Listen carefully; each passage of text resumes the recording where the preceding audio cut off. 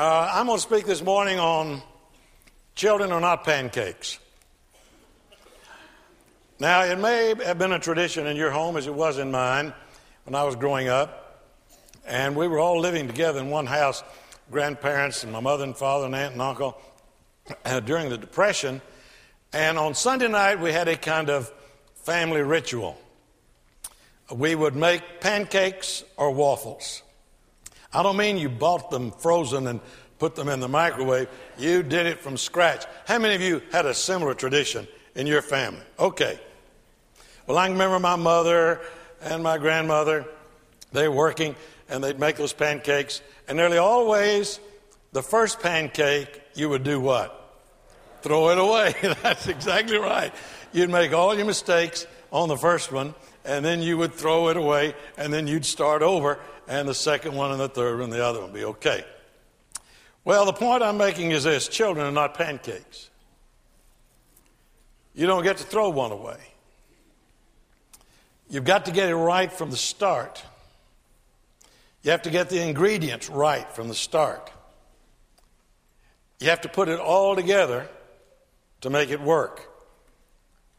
Now, when you and I have children, and I've been a preacher for over 50 years and a pastor of this church, 40 years starting next month, and Martha and I have been married 50 years next year, and I've been a parent for over 40 years.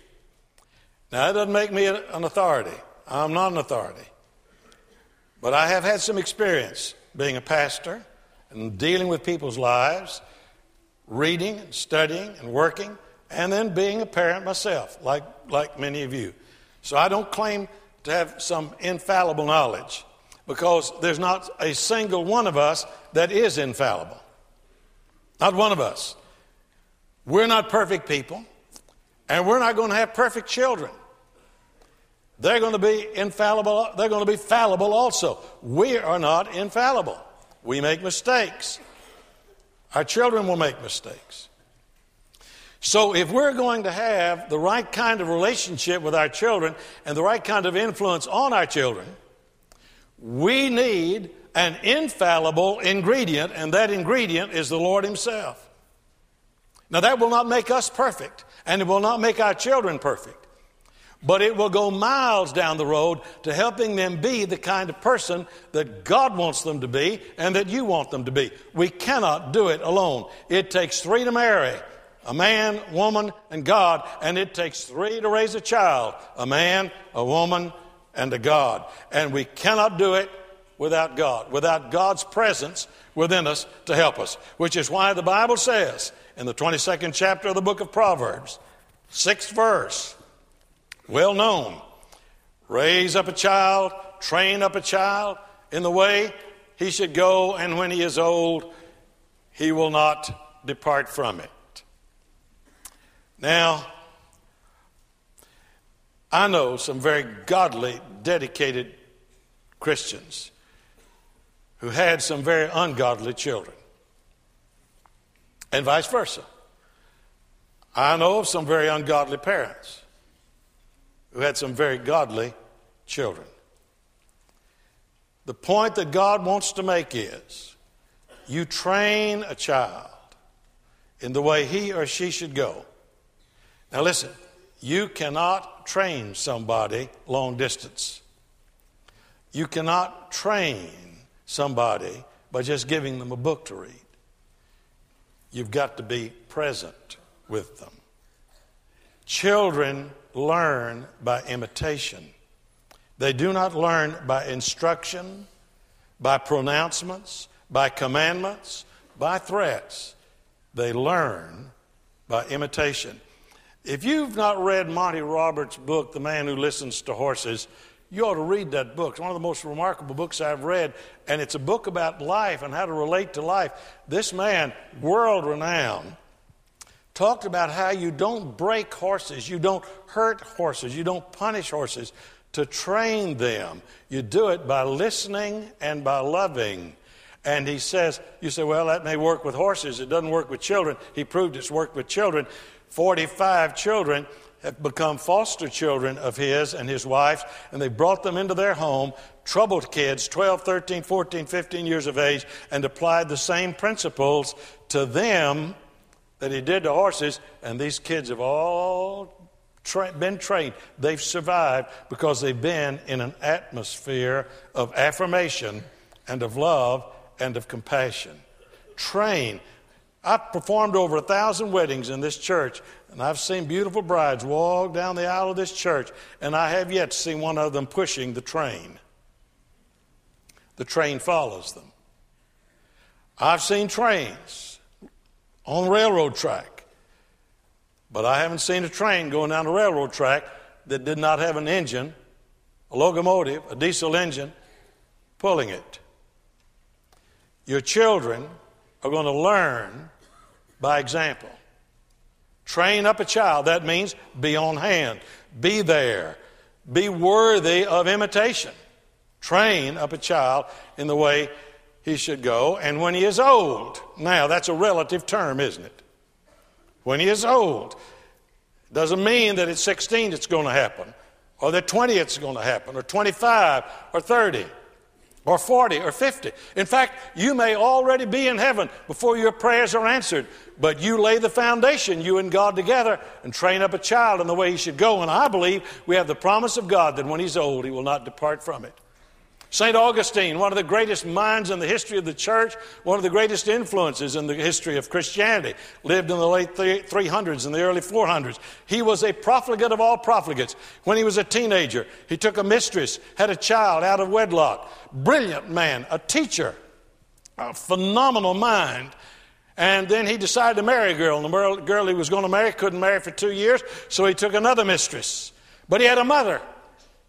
He had a praying mother who in the Catholic Church today is called Saint Monica, the mother of St. Augustine. And she prayed him into the kingdom of God, and he became one of the most proficient and profound proclaimers of the Christian gospel that we've ever heard. You train up a child in the way he or she should go, and when they're old, we want it to take at 13. We want it to take at 10. We want it to take at 20. But some people come along at a different pace. The important thing is not their pace, it is our pace in terms of leading them in a way that they should go. There's a story in the Bible, a wonderful parable. Jesus didn't start telling parables. There are parables in the Old Testament. And there's one in 1 Kings, the 20th chapter. And it's a story that the prophet told the king. These two armies were at battle.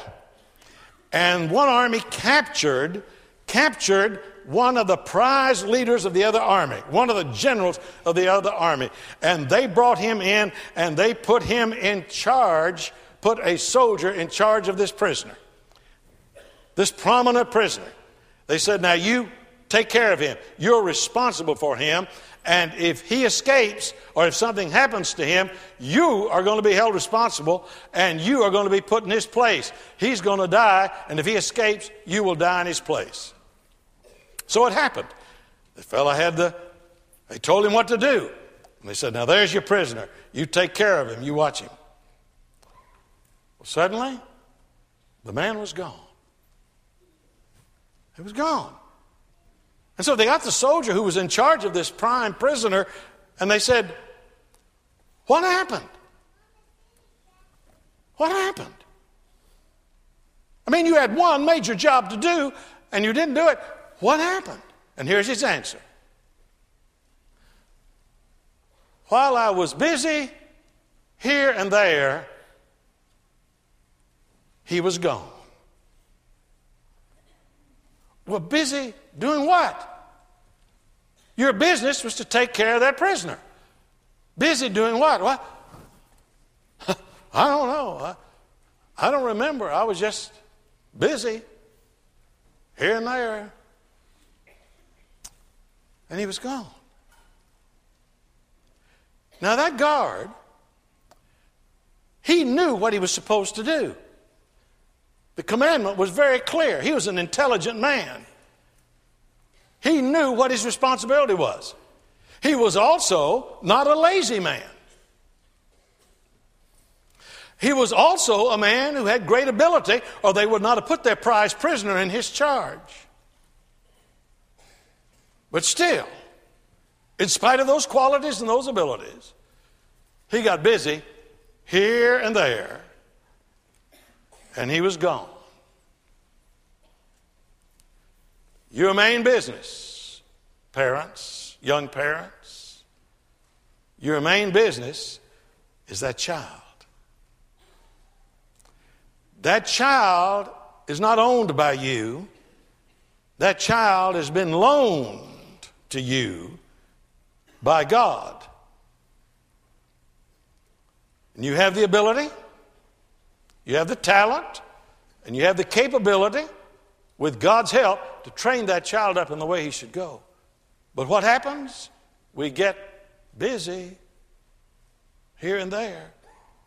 Doing what? Inconsequential things, trivial things, transitory things that don't last, that don't count. I want to mention 3 of those areas. Do you realize we have a cult in this church? It's in every church. There are 3 cults in this church. Now, I'm not talking about a cult like the Branch Davidians and David Koresh up at Waco, but we have a cult. We have the cult, number 1, we have a cult of convenience.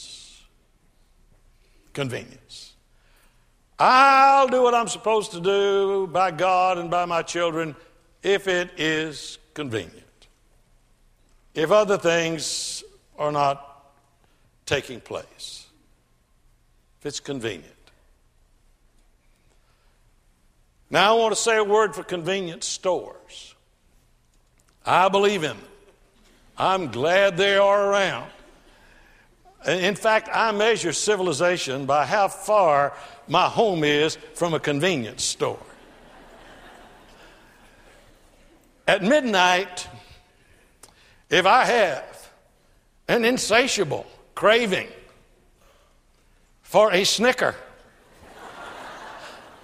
and Martha hasn't brought any home, I am grateful for that convenience store. And I can go up there and I can get my Snicker fix. Satisfies me. I'm glad for convenience stores. Now, there's a sense, listen, there is a sense in which the church does at times operate as a convenience store. I have a phone number that's in the telephone book. I can be reached 24 hours a day. That's true of other people on our church staff. We have an answering service, emergency. We can be reached. Let me tell you, Friday, I was here doing a whole bunch of stuff, writing letters and answering the phone, and a delivery man who had brought something to our church dropped the delivery off, and he came in, had his uniform on, he came in, and he said, "Can I talk to you for a moment?" I said, "Well, sure." So we went in my office and closed the door, and he said, "I've only got a minute. I've got some more deliveries I have to make," but he said, "My life is just coming apart." He said, and he told me his story briefly, and he said, "I need some help. And I don't know what to do. Can you help me?" Well, I said, "I know who can help you. And I know some people that God will use to help you. Now, what I want you to do this afternoon is to call our church office and ask for our counseling ministry. Ask for Al Smith or Karen Calhoun. Ask for me. We're here to help you. And you're going to be able to come through this." Okay, that was a ministry. We were a convenience store at that point. But listen, a convenience store is not where you go to celebrate your anniversary dinner. A convenience store is not where you go for a candlelight supper with your wife at night. No, you need it for a crisis moment, but when you're going to have fellowship, when you're going to converse, when you're going to dine, you realize man is the only animal that dines? All animals eat, but only man dines. That means you sit down, you talk, you converse, you share, you relax. That's what church is to be. It has a convenience store ministry, but the purpose is to get them into the main dining room where they can sit down at the banquet table with God and God's people and be refreshed by the food of the Lord. So, don't let the cult of convenience capture you. There's another cult, the cult of the instantaneous. Man, we live in a day when we have a mania for the instant. Everything is supposed to happen in an instant. What little I know about computers, everybody that works with computers said it's not fast enough. I mean, it's on there in milliseconds, but it's still not fast enough. Planes don't go fast enough. Nothing seems to be fast enough. We live in an impatient era, a mania for the instant. We've got instant coffee, we've got instant lunch, we've got instant everything. Instant medicine. If we get sick, we believe we're supposed to go to the doctor and get a pill or a shot, and suddenly we're well. We don't want to have to wait on anything. Now, I read this in an Associated Press article. Out in Las Vegas, the Little White Church, Little White Chapel, it's called the Little White Wedding Chapel in Las Vegas. The pastor's wife there is Reverend Charlotte Richards. You can go into Little White Chapel, and for $25 for the wedding and $27.50 for the license, you can be married and out of there in 5 minutes. Instant marriage. And if it doesn't work out, you can get in your car and drive to Salem, Oregon.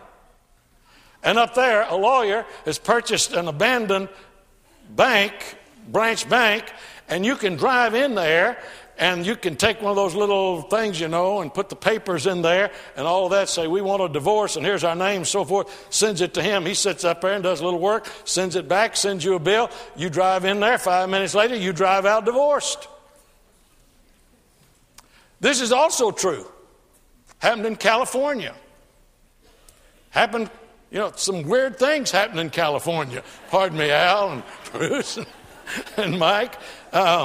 It's in some ways kind of the weird capital of America, but nevertheless, there was a funeral home out there, a drive-through funeral home, where you could drive in and had a covering there. You could drive in, and there behind glass, in the casket is that corpse, stretched out up there. You can look at your friend. There he is, old Brother Joe there. And you can punch a button, and a tray comes out. You can sign your name as a guest, punch a button, it goes back in, and you drive out of there. That's instant mania. You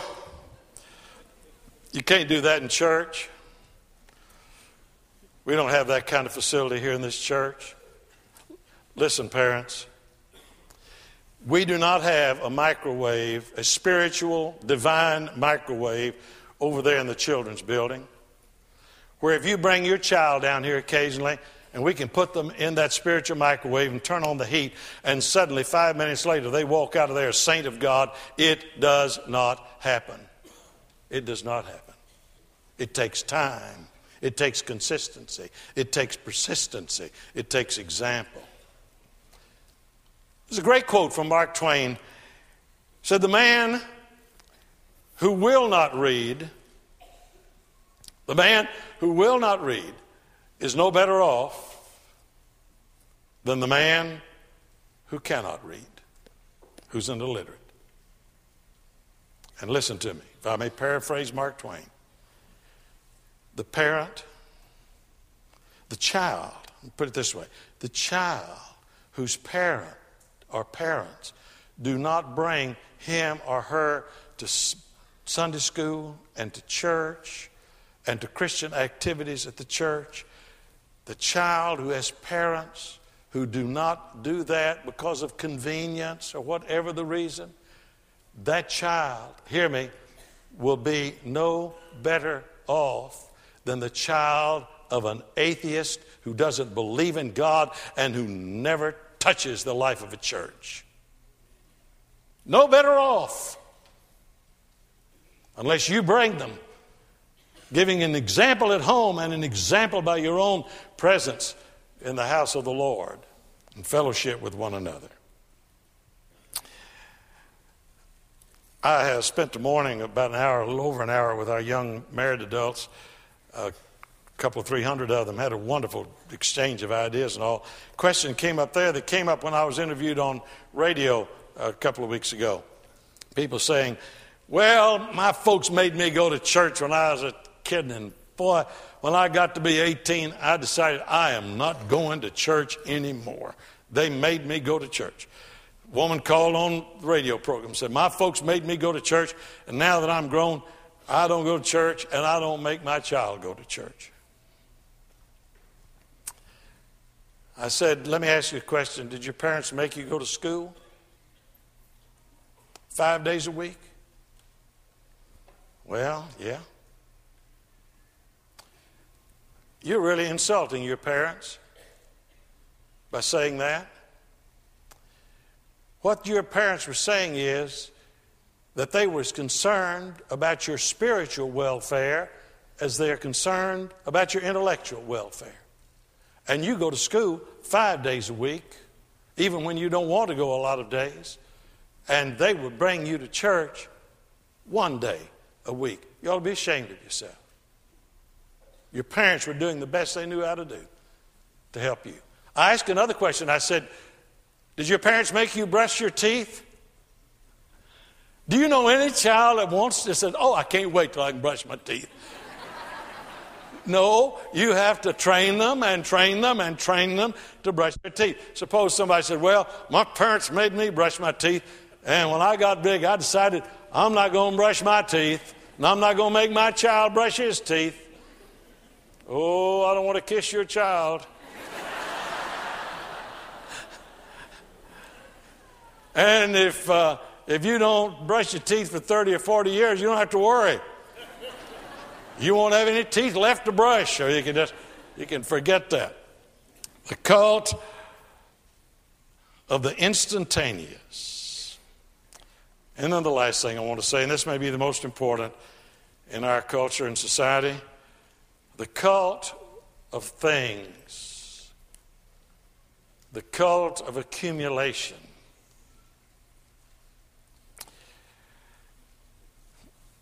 Do you realize that beyond food and clothing and shelter, there is nothing of real value, eternal value, lasting value that you can purchase? Nothing. Beyond food, clothing, and shelter, there is nothing, no value you can purchase with money. Not one. If fame, fortune, money, luxurious living, unlimited vacations make a happy family, the British royal family ought to be the happiest family in the world.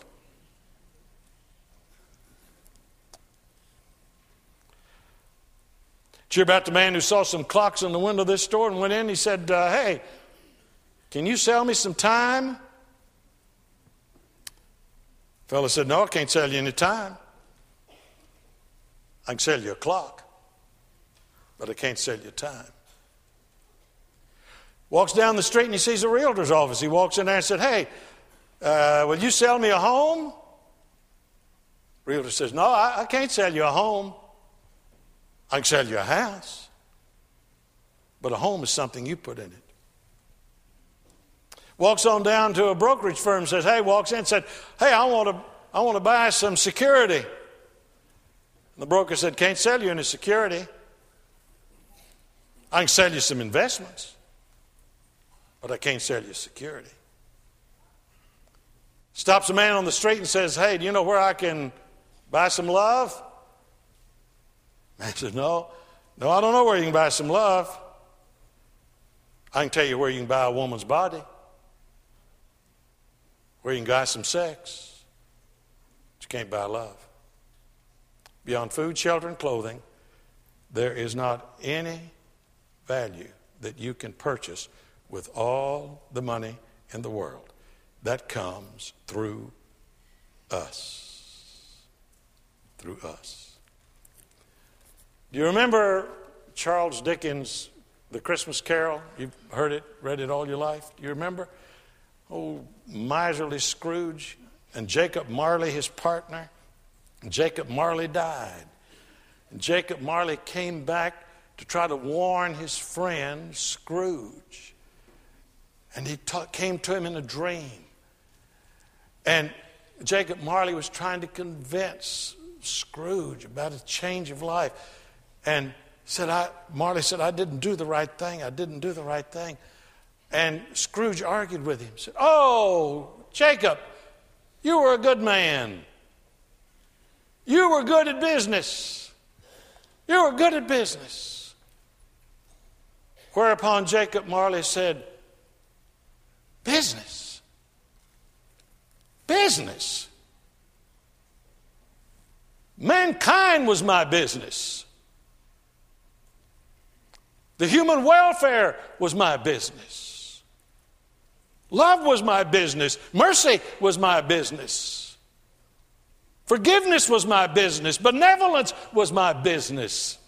Not business, business. Oh, busy man. Busy man. You can have a little day. Do you remember the poem that you learned when you were a child? Many of you, little man, you've had a busy day. Little man, you've had a busy day. Flip it over to adulthood. Busy man, you've had a little day. If you've lived a day without God as your companion to be an influence upon your wife, your children, and your world. Mankind is our business. I'll tell you a story that happened to me. Some of you have heard it, but it bears repeating. Back in the 50s, when Martha and I were in evangelism those years, I conducted a revival meeting, a week-long, 8-day revival meeting, in the First Baptist Church of Huntsville, Texas, where most of you know is where the main penitentiary of the state of Texas is. We have many penitentiaries, but that's the big house. That's the main house. That's behind the walls. Well, I was invited to preach there, and I spoke to some of the inmates in the service. And I'd gotten to know and had met Mr. O.B. Ellis, who was not a member of the church that I was preaching in, but was an active Presbyterian layman. And he was the one that invited me to come speak at the penitentiary. And then he had me into his office to drink some coffee and visit a little while. And I could tell when I sat down, and he sat there for a few moments, he was rather pensive, and he said, Buckner, you're a young preacher, but I want to tell you a story that may help you. He said, yesterday, 2 people sat here in my office. One was sitting where you're sitting, and the other one was sitting in this other chair. He said, those 2 people were father and son.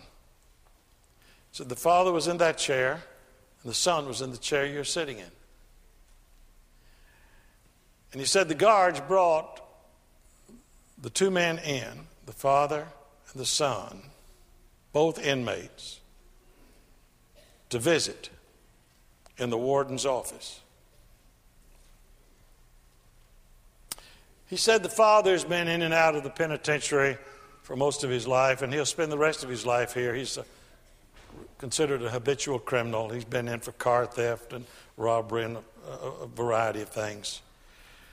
Said his son had been convicted of murder, and unless the governor intervenes, he's going to die in the electric chair, which we use then in Texas. He's going to die in the electric chair tomorrow night. He said, I didn't say anything. I just sat there and let them talk and visit for what would be the last time. Said, then I said, well, it's time to go. The guards came to escort them back to their cells. And he said, the father stood up and put his arms around his son and said he wept like a child, convulsive weeping. And he finally just turned and was taken away back to his cell. The son was taken away to death row, where he was to die the next night. And he said, "Preacher, it's not just a slogan or a phrase or a cliche. It is true. Like Father, like Son." And I sat there, and our oldest son, our only son at that time, Michael, was still just a little boy. And I had cold chills. I said, "Oh God, help me to be the kind of father that you want me to be to my son." And the next night I couldn't sleep. I was staying in a hotel there, and they used to electrocute people about midnight, because that's when the lowest use of electrical power was being taken up by the community, and the tremendous surge of electricity that was used to execute a man would make all the lights in Huntsville dim for a few seconds. And I couldn't sleep. I wouldn't sleep. I stayed up till midnight, and I was there in that hotel room. And I saw those lights in my hotel room dim. Back up. He was gone. Father busy here and there. He was gone. Fathers, mothers, busy here and there. They're gone. Start now, today, to train up a child in the way he should go. And when he's old, he will not depart from it. You realize, of course, that Jesus never told an institution to be born again. Never told the government to be born again. The business to be born again. Can't happen. He told individuals to be born again. And born again individuals change institutions, change government, change education. It begins with us. Count Leo Tolstoy said, "Everyone in the world is in favor of change as long as it begins in somebody else." It's to begin with us. Maybe you need to come today to accept the Lord as your Savior. To say, "I will follow Him." Maybe you've trusted Him but never confessed Him and become a part of the banquet. You've been coming to the convenience store and God has blessed you. Come on in to be a part of the fellowship, of the banquet of God that goes on in the life of a church.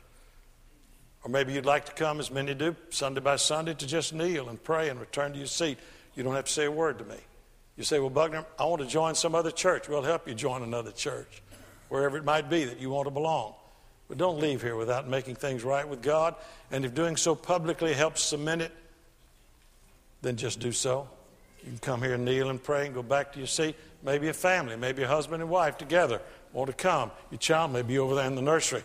And you here saying, "God, help us to be the kind of parents where we will never have to say the despairing eulogy of, I was busy here and there, and he or she is gone." Start now. Today is the time. Let's stand and sing.